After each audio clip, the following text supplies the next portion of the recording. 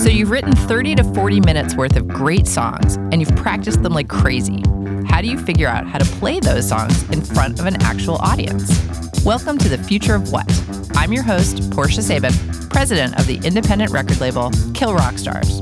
Today, in another installment of our Music Industry 101 series, we're talking about booking. How to get booked, how to become a booking agent or a talent buyer, and what's the difference between those two jobs. It's all coming up on The Future of What? Can I have a taste of your ice cream? Can I lick the crumbs from your table? Can I interfere in your crisis? No, mind your own business. No, mind your own business. Josh Brinkman is a booking agent at Monterey International. Josh, welcome to The Future of What? Hi, how's it going?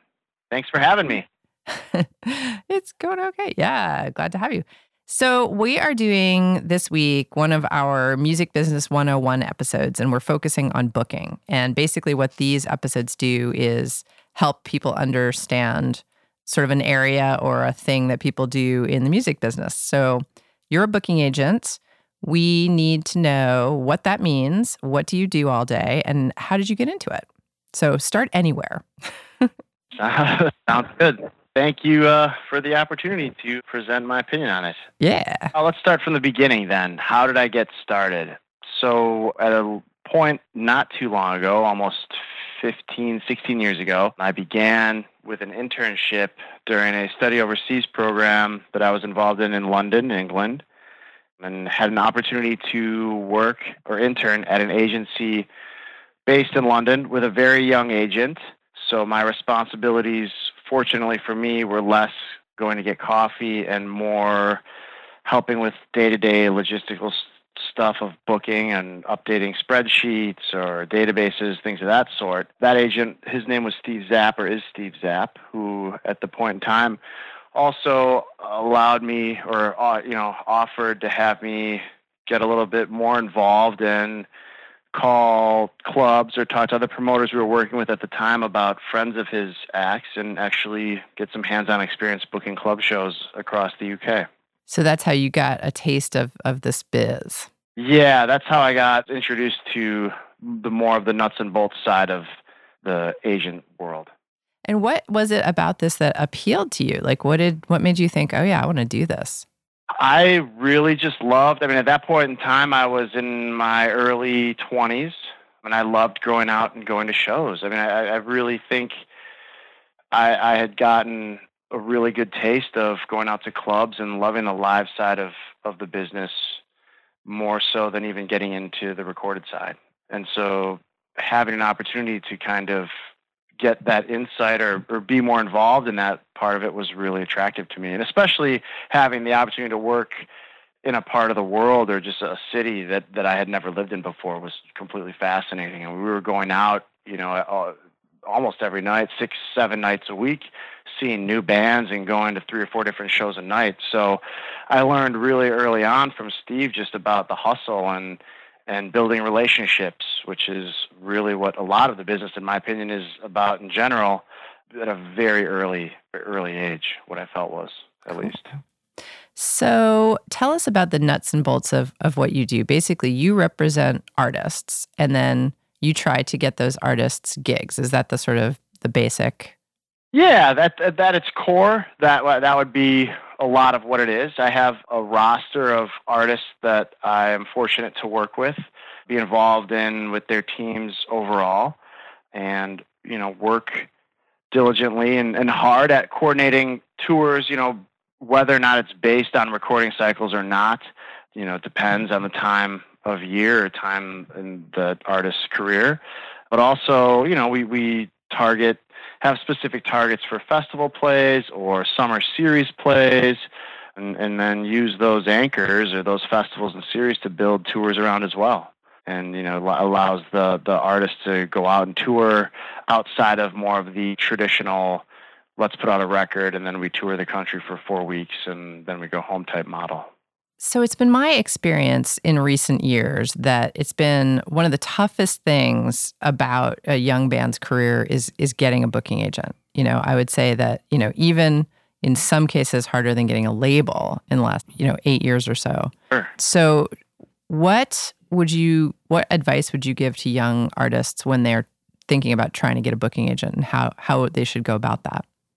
It's really interesting. I mean, I feel, and maybe there's some of this that you would agree with as well. I feel with like over the last 5 to 10 years, obviously so many things have changed. But one thing in general I've noticed that has changed a lot is bands are earlier and earlier are signed by specific agents, or that agents are bringing in acts at a point in time when they might not even have a record deal, or there might not even be a manager or even a lawyer in place. And some of that is encouraging to see, but also I think that's also there could be a dangerous side of that as well. As myself as an agent, I've always prided what I do on the fact that one, first and foremost, I really need to be into the music or what's being created. Without that, I don't understand how somebody could pour in the amount of time that we all collectively work together, and even what I do outside of that, to really help or be a contributing member of that artist team to achieve success. So first, I really just got to be in love with what the artist is doing. And then, a lot of other factors can come into play after that. What other team members do they have? Is there a manager? Is it somebody that I know? Is it somebody that I have had a relationship with before? Is it somebody that I'm interested in working with, now and in the present? Is there a label in place? Obviously, the way things are currently, that's not necessarily as big of a piece of the puzzle as it used to be. Is there a lawyer? Are there other people on the team that are helping us all achieve the goals of success that we want to hit? Those are other factors that play into it. But more, let's say 90% of the time, it's just really if I fall head over heels in love with the music or what they're creating. Right. And I think that's true for all of us who work in the music industry. Is we want to work with the people that we love. Let's hope so. Bottom line. Yes, no doubt. When the art comes from a place like that, if it's being created out of that feeling, then, and out of that situation, then hopefully the artists surround themselves with other people who share the same vision or feel that passionately about what they're doing. So your job is kind of, what would you say the percentages are? So you spend some of your time talking to the bands that you work with, but then you spend a lot of your time talking to people who we would call either promoters or talent buyers, people who actually work at the clubs and festivals where you're trying to get your artists gigs. And later in this episode, we're going to be talking to Velena Vego of the 40 Watt Club. So I'm sure you're quite familiar with her. Definitely, yeah. Yeah, she has an amazing history in the business too, and yeah, it's interesting. As an agent, I feel a lot of the times that we are a very almost like a fulcrum point for the whole process. Right? Is that we talk to all different sorts of sides of the business. I'll have direct communication with the artists, who I always love to have that open door policy, and then we speak with managers, obviously as well, and then connect with the promoters to help get the gigs done. I play very open relationships with the label or labels, depending on what they need, or however we can be, an active member of the team, and try to just keep as many different doors open as possible. Just keep working towards the common goals. Don't ever want to have a situation where somebody feels like they can't approach me or the team or my team and get information, or, open channels of communication are critical. So this is just my own personal interest, how do you figure out what the sweet spot is in the terms of number of bands you can work with comfortably? I mean, have you done that? Have you had like way too many bands that you were working with, all of a sudden you're like, I got to cut back? Or then conversely, you have like a certain number of bands and you're like, I got some extra time, I could do more. Like, when do you hit critical mass? Like, yeah. I kind of predicated on like I at least like sleeping 4 hours a night. Work backwards from there. No, it's it's just there's not a perfect formula. I think every agent is different. I don't have a specific number in mind. I try to view it in a way that as long as, if I'm deciding to work with a band, as long as it doesn't take away time that we would spend working with other artists on the roster, as long as it fits into the overall puzzle, and that we would also be able to dedicate enough time based on the current workload that we have to help that band really grow, then it makes sense. If it doesn't, if there's an artist that doesn't seem that we would be able to, fit into everything else that we're doing, I think it would be less attractive to work with at that point in time.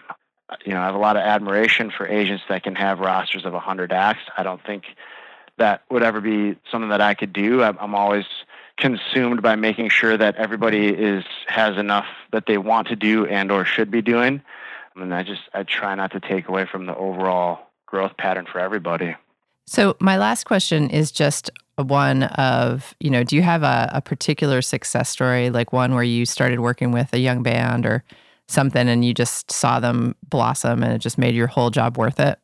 I think the example that I would really go to for that isn't necessarily around a young band, but I worked with Charles Bradley and his Extraordinaires, and Charles put his first record out when he was 62, and we've had an amazing 5-year run with 3 records, an incredible team from beginning to where we are now, and it's the music that they create and that they put out there, and his ability to, in every situation, deliver night after night after night with a live performance has been incredibly rewarding. His impact on an audience and a crowd is unlike anything I've ever seen. And, if you ever have an opportunity to see him, you got to make sure you get up in the front and so you can get a nice big sweaty hug. That's what it's all about. He played the Libera Awards last year and it was mind-blowing. I mean, it was one of the greatest shows I ever saw. And to say that for an industry night is pretty special. I mean, he brought it. They were fantastic.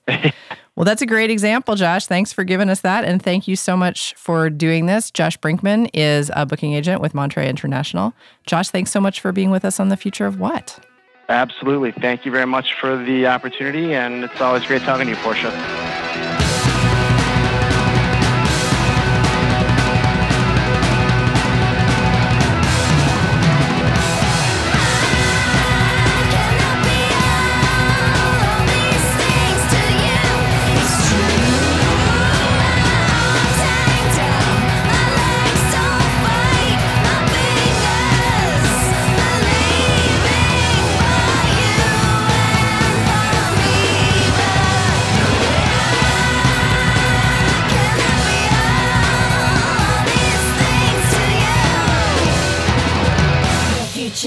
So fill this part in. The future is yours, so fill this part in. The future is yours, so fill this part in. The future is yours, so fill this part in.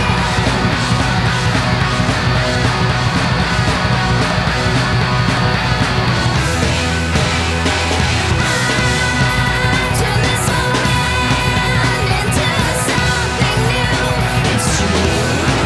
Are you ready to feel?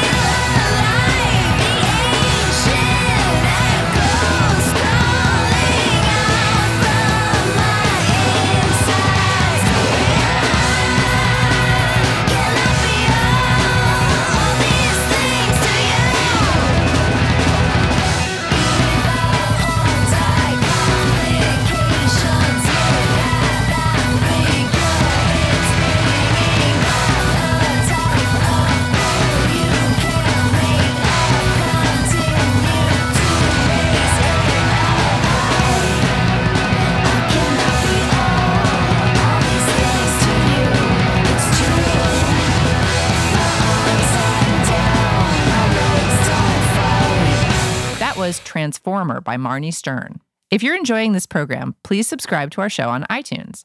To find out what's coming up next, follow us on Twitter at KRSFOW. You're listening to The Future of What? We're talking to Velena Vego, talent buyer at the 40 Watt Club in Athens, Georgia. Velena, welcome to The Future of What? Yay! Yay! It's so nice to have you. Awesome. Thank you. So this is exciting because this is your 25th anniversary at the 40 Watt. Yes. Which is a huge deal. Wow. Very cool. Yeah. Yeah. Does that make you feel good or does it make you feel old?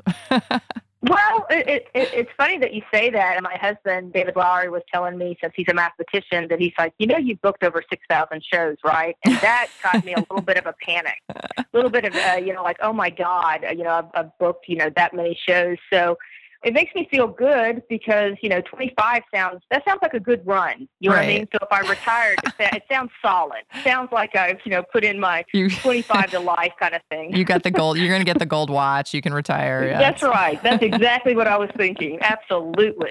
That's hilarious. It really is. So on today's show, we're talking about talent buying as a part of the profession that, people don't necessarily know a ton about. I thought you'd be an excellent person to talk to for that topic. Yeah, thanks. So do you want to just start out by telling us how you got involved in talent booking? Sure. So I was in an all-girl band in Athens, Georgia in the 80s and was in a band for 6 years. And of course, knew all the people that were in the club business because I was playing in their venues. And when the band broke up, I was like, what am I going to do? I'd only gone a year to college and, I was in my early 20s. And lo and behold, the 40 Watt Club, which has been around since the 70s, moved into the location that it is now. And it's a bigger location. And I just kind of walked in and said, hey, do you need me to answer the phone? Hospitality, whatever you need me to do. And just thank goodness, I was there at the right time. And they said, we actually do need someone. And so I kind of slid in that way. And so I always tell anyone that wants to be in the business, ground floor is great. You know what I mean? Being a gopher or, answering phones because you're right there when they are starting to hire. Right. So it might not be the, exact position you want to be in, but it always seems like just around, your little area is the people that get hired. Absolutely. Did that for a short while and one of the owners left and I kind of just slid in and, 25 years later, I'm still there. So it certainly wasn't any kind of job interview. Kind of was at the right time at the right place, I guess. Right. Now, a club like 40 Watt is a special kind of club. It's, I grew up in New York City, so we had CBGBs, we had later on Brownies, we had some really great rock clubs that were sort of, places where you could always count on seeing really great shows, and when you were a kid, you would get excited and be like, oh, I'm going to go to CB's and see what's playing. Even on the Sunday afternoon shows, that was pretty exciting for us to go and check that out. So the bands that have come out of the 40 Watt have been, legendary. REM and Montreal, Eastern Milk Hotel, Drive-By Truckers. Yeah. I mean, I guess I love what you were saying. I mean, when I was 17, 18 years old, there was a venue in Atlanta. I'm from Atlanta, Georgia. And it was a club, exactly what you're saying, in the early 80s called the 688 Club. And you could go there any day, you know what I mean, and see Sissy and the Banshees, Iggy Pop. And, of course, when you're that young, you don't know these bands, but you're going to see something fun. So I've always given them credit because every day of the week it was a different type of band, I guess. It was definitely in the new wave punk rock era, but it still was like stuff that they turned us on to, especially being from the South. Yeah. So when I started booking the 40 Watt, you're absolutely right. I mean, we're kind of known that we don't do cover bands and we don't do, certain things because we kind of think of that stage almost being kind of like the Apollo, right. Who's been on that stage is kind of precious to us. Right. And we have been kind of tastemakers without even knowing that's what we were kind of doing in the early 90s. Absolutely. So I definitely had, Pavement and, a bunch of really My Morning Jacket and Band of Horses, maybe when there was 25, 30 people there. Right. And then it grew. Yeah. So, I mean, from 91 until now, we're kind of known for having, kind of starting people. And I think that's why they kind of come back to us. Not really having to because we're only 800 capacity, but just going, hey, man, you gave us our start. You believed in us. Right. And we absolutely did, but we're music fans first, for sure. And that's an important part. I was just going to ask you about being a talent buyer. Mm-hmm. I think there's a couple of really important points about being a talent buyer, but one of them is that you're really a very significant kind of gatekeeper because you let bands have a chance. You let young bands have a chance and get up in front of an audience and see if A, they can really do this rock and roll thing, and B, if people love it, Right. So talk a little bit about the discernment, what do you need to do when you get, I'm assuming you just get demos like the rest of us constantly. Yeah. I mean, one of my, I guess, stories that I always tell is I saw that movie 8 Mile. I don't know when that movie came out. Yes. But I was so sad because in one part of it, this, probably hip hop guy was handing off his cassette, you know what I mean, to somebody important. And the guy just threw it in the trash. Mm-hmm. It devastated me. It made me so sad. And it was like, man, I guess I was thinking about myself and my job. But like, if I ever felt like doing that, you know what I mean? If I ever felt that I just wanted to throw away somebody's, CD or demo or not listen, I need to pass the baton Mm-hmm. and give it to somebody, who like me when I was in my 20s starting this.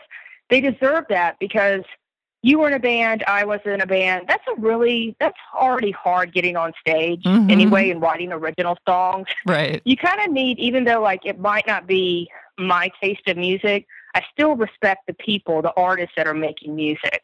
And, if like you said, if I get kind of tired of listening to someone's story or them coming into the 40 Watt or the Buckhead Theater where I also work, you know what I mean? I just need to pass the baton to somebody, another talent buyer that, you know what I mean, wants to give them that start. Mm-hmm. So that's really important to me, to respect everyone that comes in, because as you're saying, they might just come in as what we call a baby band who just started, maybe a year or two in. They've been playing house parties. They probably can only draw 50 to 100 people, but you never know. They might, become huge. And so I kind of treat everyone exactly the same, to be quite honest. Wow. So, because it just really wouldn't be fair to, you know what I mean, to talk down to someone who's just starting out in their career. Right. Yeah. I assume you have a lot of good stories of people that you gave their first or second chance to and are now, out there making it as career musicians. Sure. Well, I mean, I guess the big story for me was Nirvana, because Nevermind just came out. It was a cassette, and my friends in REM, I was up at their office, and they had a cassette because I think they were both on Warner Brothers. And I grabbed the cassette from the manager, and I said, "Hey, man, can I listen to this? I've seen them. They played the Masquerade in Atlanta." And so I went down to the 40 Watt, and I'm like, "We have to have this band."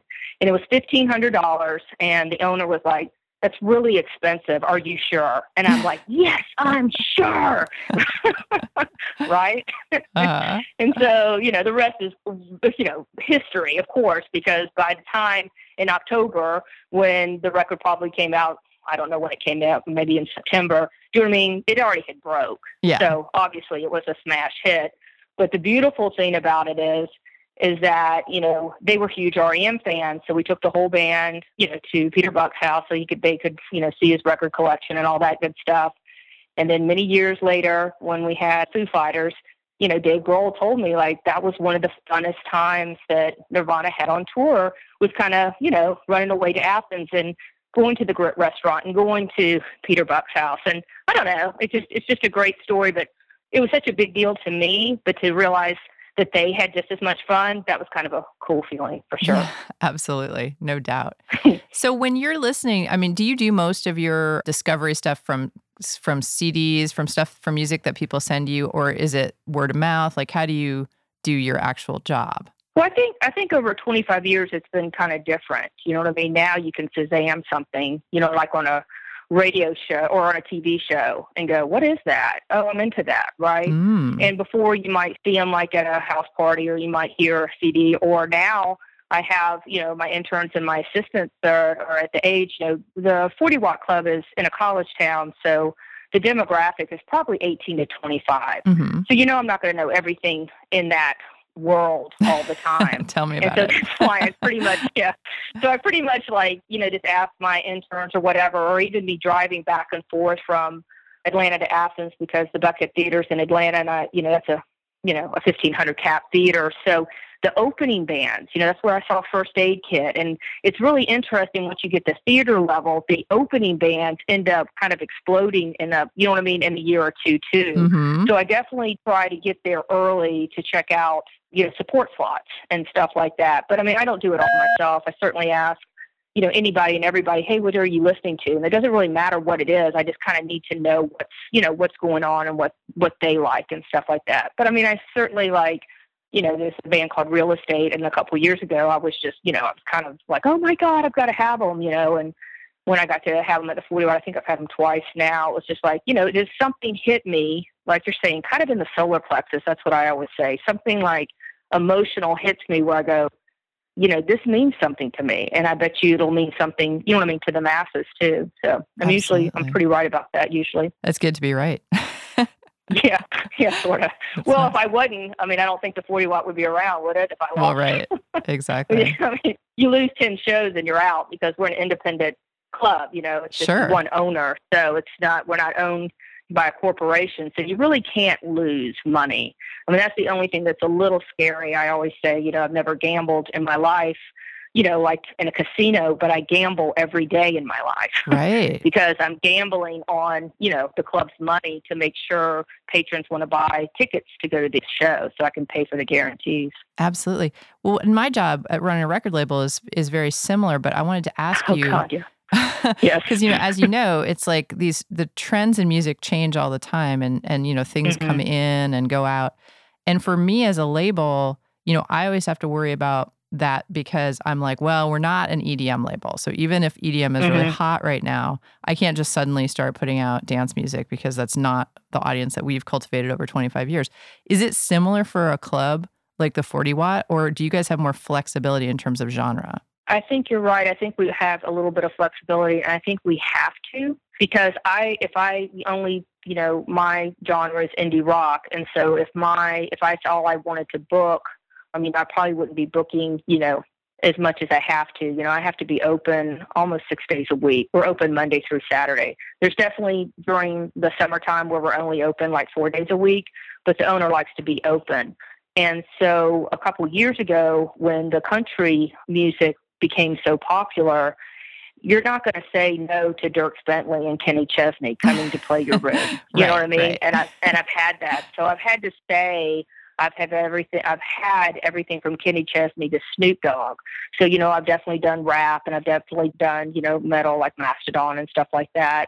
So yes, you're absolutely right. It is a little different than a record label. And I do commend you because you have to kind of stand, with what y'all believe in, and even in management, because I'm a band manager as well. And I've certainly had bands ask me to manage them. And I knew I probably could make money from them, but it just wasn't my thing. I didn't feel like I could put 100% behind it. And so I had to decline.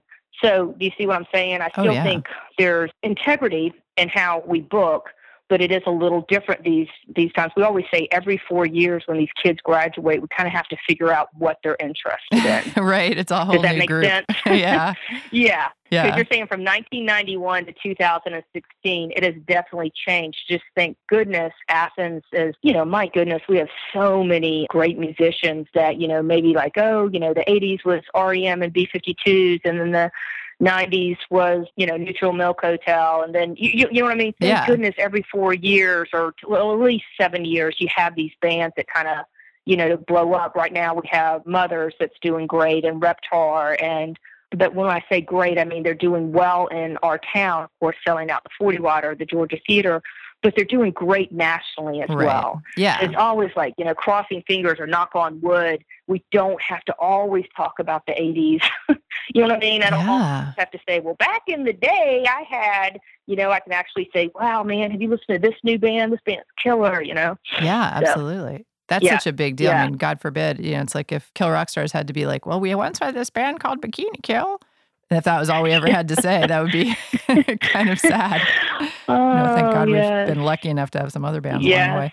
But thank goodness, like for her using that example, is like she's got the Julian Ruin that I have on hold. Do you know what I mean? So it's just like at least she's like progressing into like different, and I've had her other, I guess you would call, it wouldn't be side projects. It would be just other projects she did after Bikini Kill. Right. Like you know what I mean? And everything. Yes, who I loved. Who's like in my top, I did my top 20 of, live shows of all time. They're one of them, right? At the 40 watt. So it's like you go back into the stable of what you love and stuff like that. And then you have to kind of see what's out there. But thank goodness people are still, creating great music. Thank goodness. I know. And it's harder and harder. I mean, you guys are certainly in a position to know this, what David's been doing, but it's harder and harder to be a career musician these days. And that's why I started this radio show, because I wanted to talk to people who are in the business of helping people maintain careers as artists, because that's really what we're all doing here is ultimately, we're not in the business of one-hit wonders. Nobody wants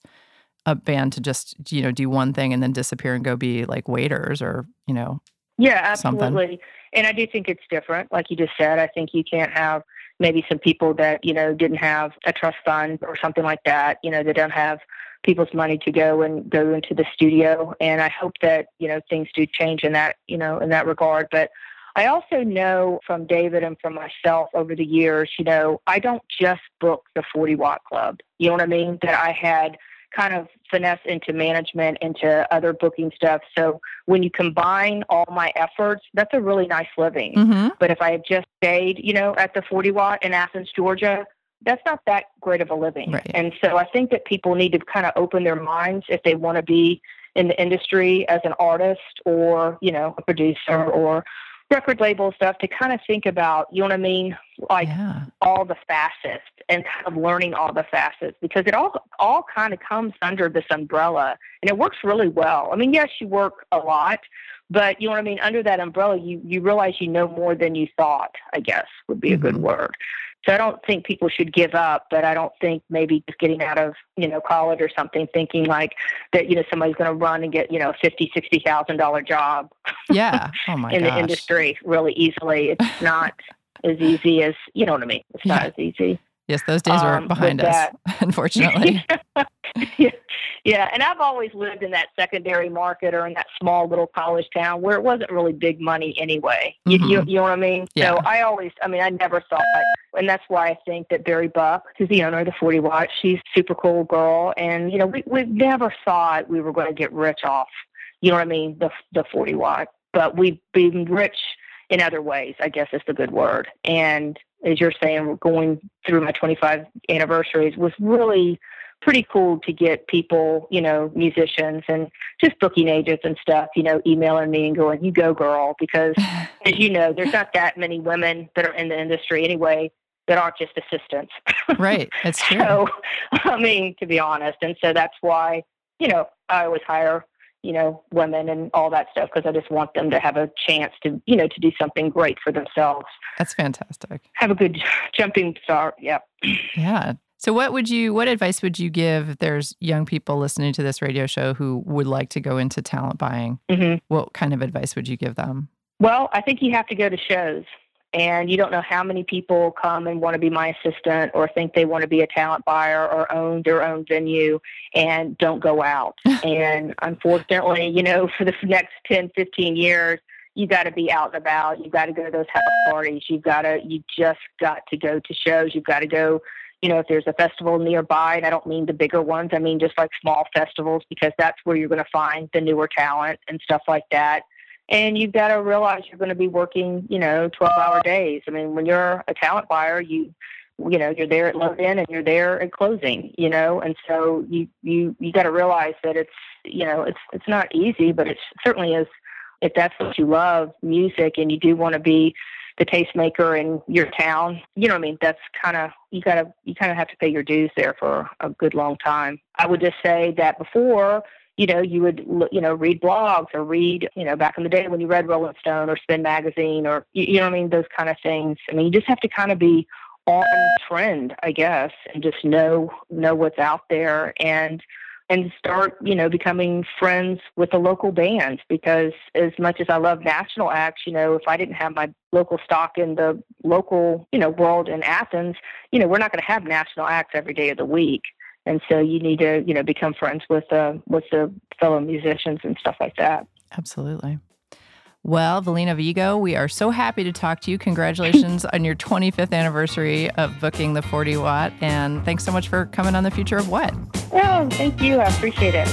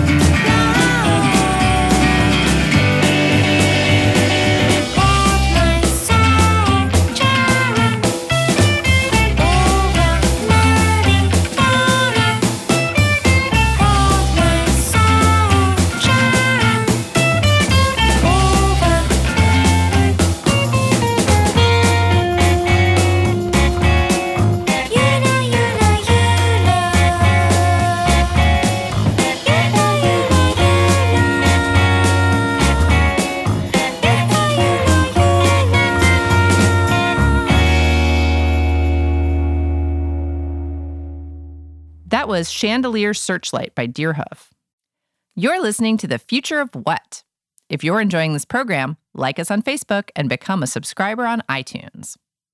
Next up, we're going to listen to Eric Gerber, talent buyer at the Doug Fir Lounge in Portland, Oregon. He was speaking on the Mogo Music Panel hosted by Jason Fellman. For more info on this panel, go to Vortex Magazine's website, vrtxmag.com. So I'm the in-house buyer at the Doug Fir Lounge on Burnside, and basically fielding most of the local, regional, and some national bands is part of the in-house job. It kind of goes without saying that I do get inundated with a lot of emails, requests, and it's just me. So I'm the one handling that.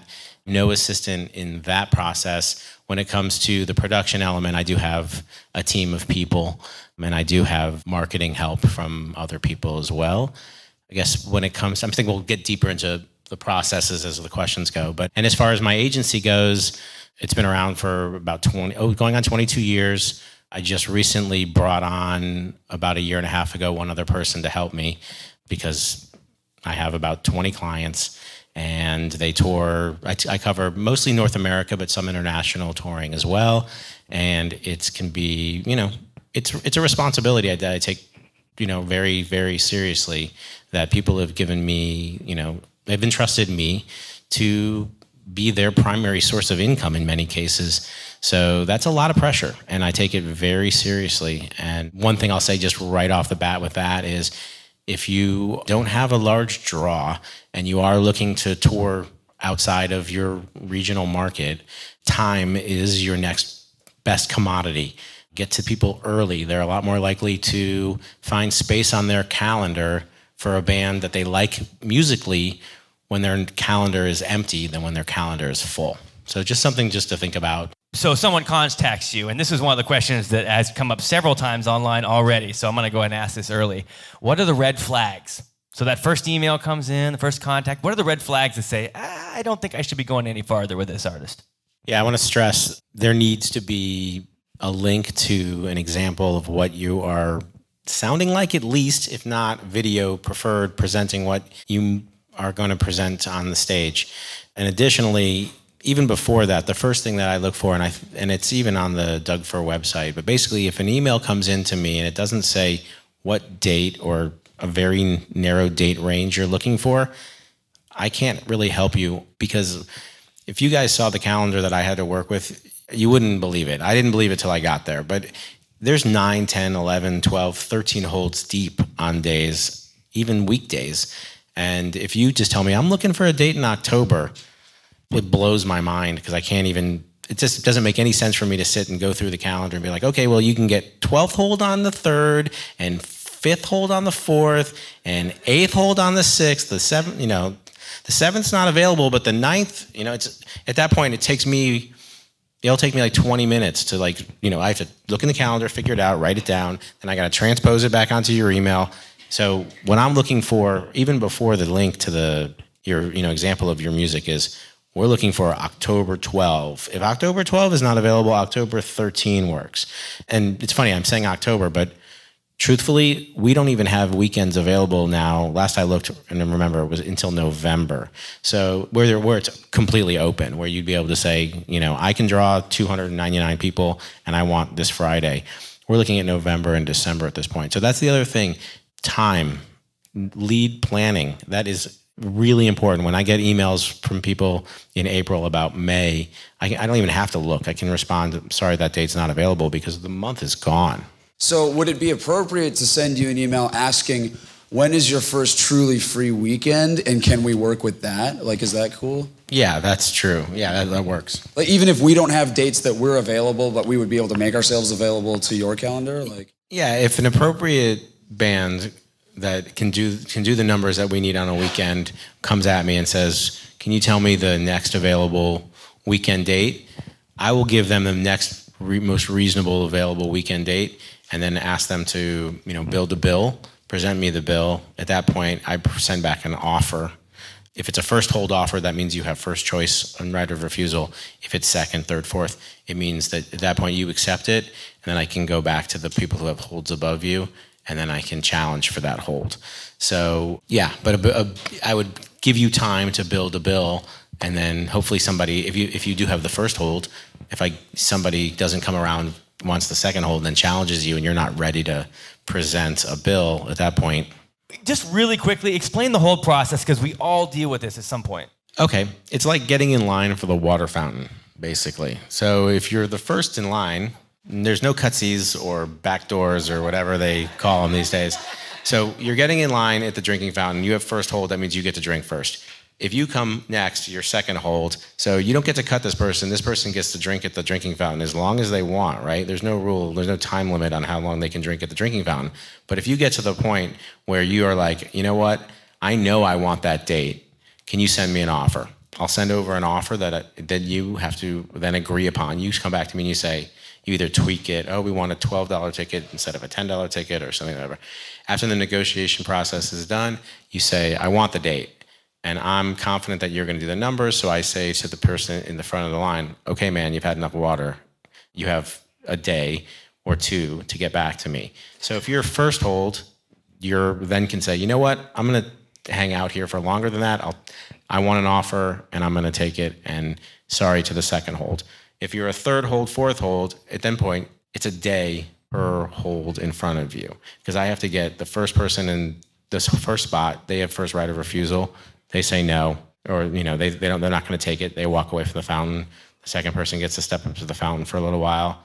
Third, and then by the time you're drinking, that means we're doing a show. How does a band or an artist go about determining their market value when they're trying to come up with that price to quote? So we structure deals in lots of different ways at the Doug Fir. As a booking agent, I take a look at how we do things, and I've noticed that typically, if you are a band that draws, and you are going to draw well, the best deal for you is the door deal.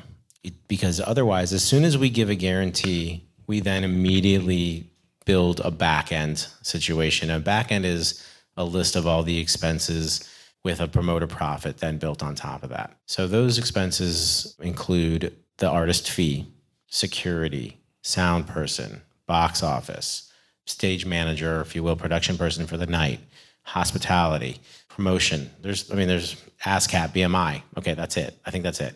But you can see that there's a long list, and all those things are line items. And then if you're asking for a parking spot, we don't typically give those to local, but for traveling bands, parking spots. All these things, everything is we have to pay for it. It's not free. We have to pay the staff. We have to pay the hotel to pay for that parking spot, because Doug Fir is located adjacent to the Jupiter Hotel, but we are not the same business. So we have no direct affiliation. We have some overlap in programming partnerships, but there's no direct affiliation. So all those things, then you have to get over the hump to then receive additional fees past your guarantee. So even if you're a band that can draw 300 people, which is roughly our cap, you're going to make more money if you come in and ask for a door deal. A lot of the nationals that come through, it's surprising to me as a booking agent over and over again that their agent is asking for a $1,000 guarantee, and when they can get, when the gross at the end of the night is going to be $4,000, and they're not going to get more than $1,000 because they have to cover all these expenses, or maybe they're going to get slightly over that. Whereas if they just took the 60% after the minimal fees, they're going to walk with $2,800. So it blows my mind as a booking agent, and I have a lot of very, successful, talented artists on my roster. I prefer the door deal in many cases. The only time I'm really reaching out for a guarantee is if it's a routed date where I know that I'm going from here to here, and there's a big anchor date waiting for me, and I just want to make sure that gas and hotel and lodging and artist fees for side players are covered. Normally, I'll go door deal all day long, and there just seems to be this feeling from artists that door deals are, if they're offering me a door deal, they don't respect me. It's that's one way to look at it, I guess, but as an agent, I prefer the door deal. The Doug Fir is very much like a goal for us. And my plan, which you just blew my mind with that whole year out thing. Our plan was we did a really great show at the Secret Society. And we got 80 people through the door. And then our plan was like, okay, now we're going to go do, Mississippi Studios, and we're going to get like 100 people through the door. And then once we have all these things that happened, we're going to call you and say, hey, we did X, Y, and Z. But it sounds more like you want us to be like, a year out, we're going to play the Doug Fir. But how do I assure you that in a year? Because I feel like, yeah, sure, like we're talented, we work really hard. I bet you in a year I could get 300 people in the Doug Fir. But like, I haven't shown any of that work yet. What is the best way to be like, in a year, please give me this gig because I'm going to go do all of this work in the year now to make sure that I fill Doug Fir in late summer 2017? Great question. So the hold mechanism works within that. So if you reach out to me and you explain to me sort of your trajectory, I would give you a hold, a year out. I'm not going to give you a first hold though, even if that's the date is fully available, because I can't really realistically just bet on your band meeting all of its goals and points to get to the place. But I would put a note on the calendar for instance, saying, this band wants to play the Doug Fir, and I would make a note on the calendar. I would probably encourage you with the scenario that you're painting to make it a very special show, a CD release show, or something else that you can market in a greater capacity. I'd also encourage you to find other bands that can build out a bill and round out a bill, because depending on the day of the week that you're looking for or the date that you're looking for, I need 200, 250, 300 people to show up. So if you can find another band that has a history of headlining, or two other bands that have histories of being strong support, and you can then demonstrate to me, a few months out before that date while that date is still available, that we did 220 people at Mississippi or whatever venue it is on an actual hard ticket, not like a free show. At that point, I take most of the time I take people's word for it. Occasionally, if I feel like it's fabricated, I will try and do a little bit of background check on it. But for the most part, I'll take you at face value, at least far enough to the point where I will then solidify your hold, put in an offer, and then while you're deciding if the offer is going to work, I'll do my due diligence, and then you come back, and then the whole challenge scenario happens again. So basically, don't be afraid to reach out way out to get a hold, but be realistic. If you think that in 6 months you're not going to be able to do 250 to 300 people, then spare us all the time, because I can't play this game with you over and over and over again, but it is a game that I'm willing to play, especially if I listen to everything that comes into me that has a date associated with it. I pull up and I listen to it, and I try and see if the date is available. If the date's not available, I just write you back and say, I'm sorry, that date's not available.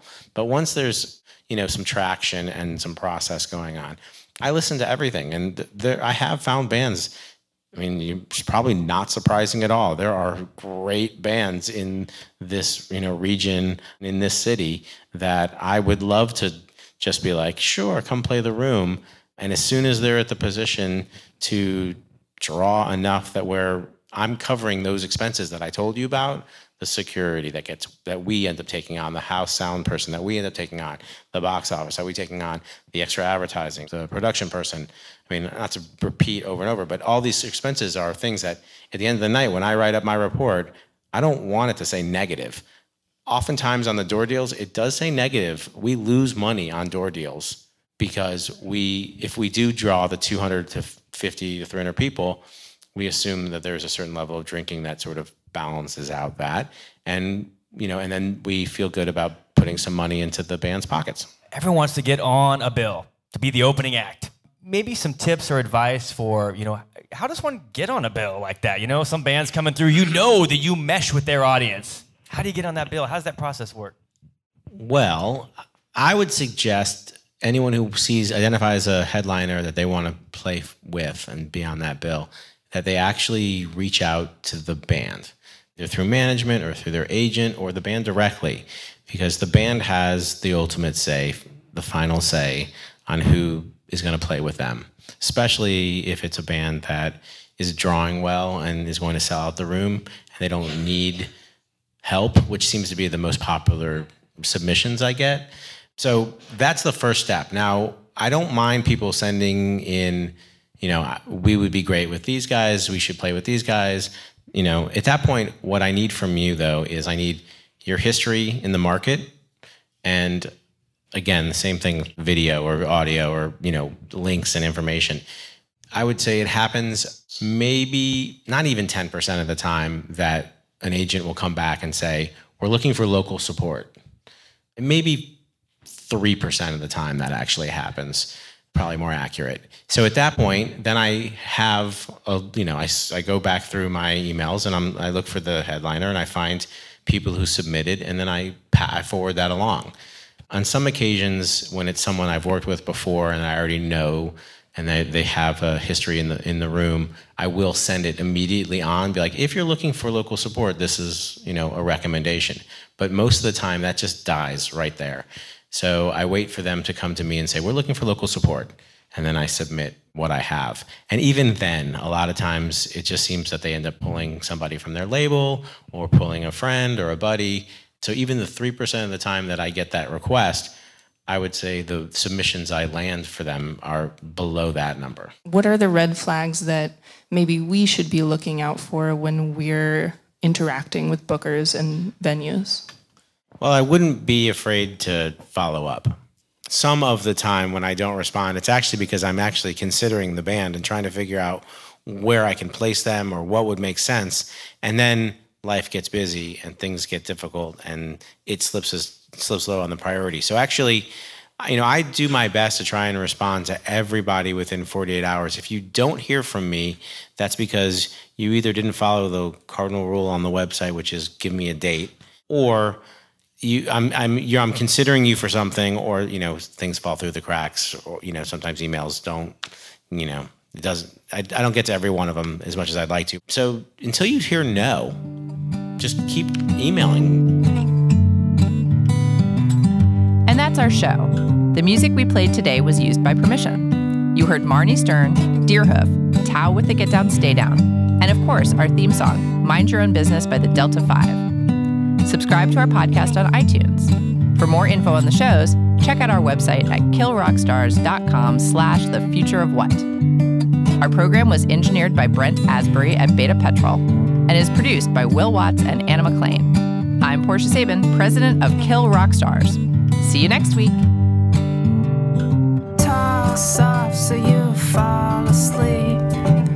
Cook your dinner but you would not eat. Your sharp mouth forgets when you swore goddamn you wouldn't do it again. And I bend back with an eye full of mud, and I take it on the chin, and then I patch you up. But all these years my feet asleep, move them around that they might breathe.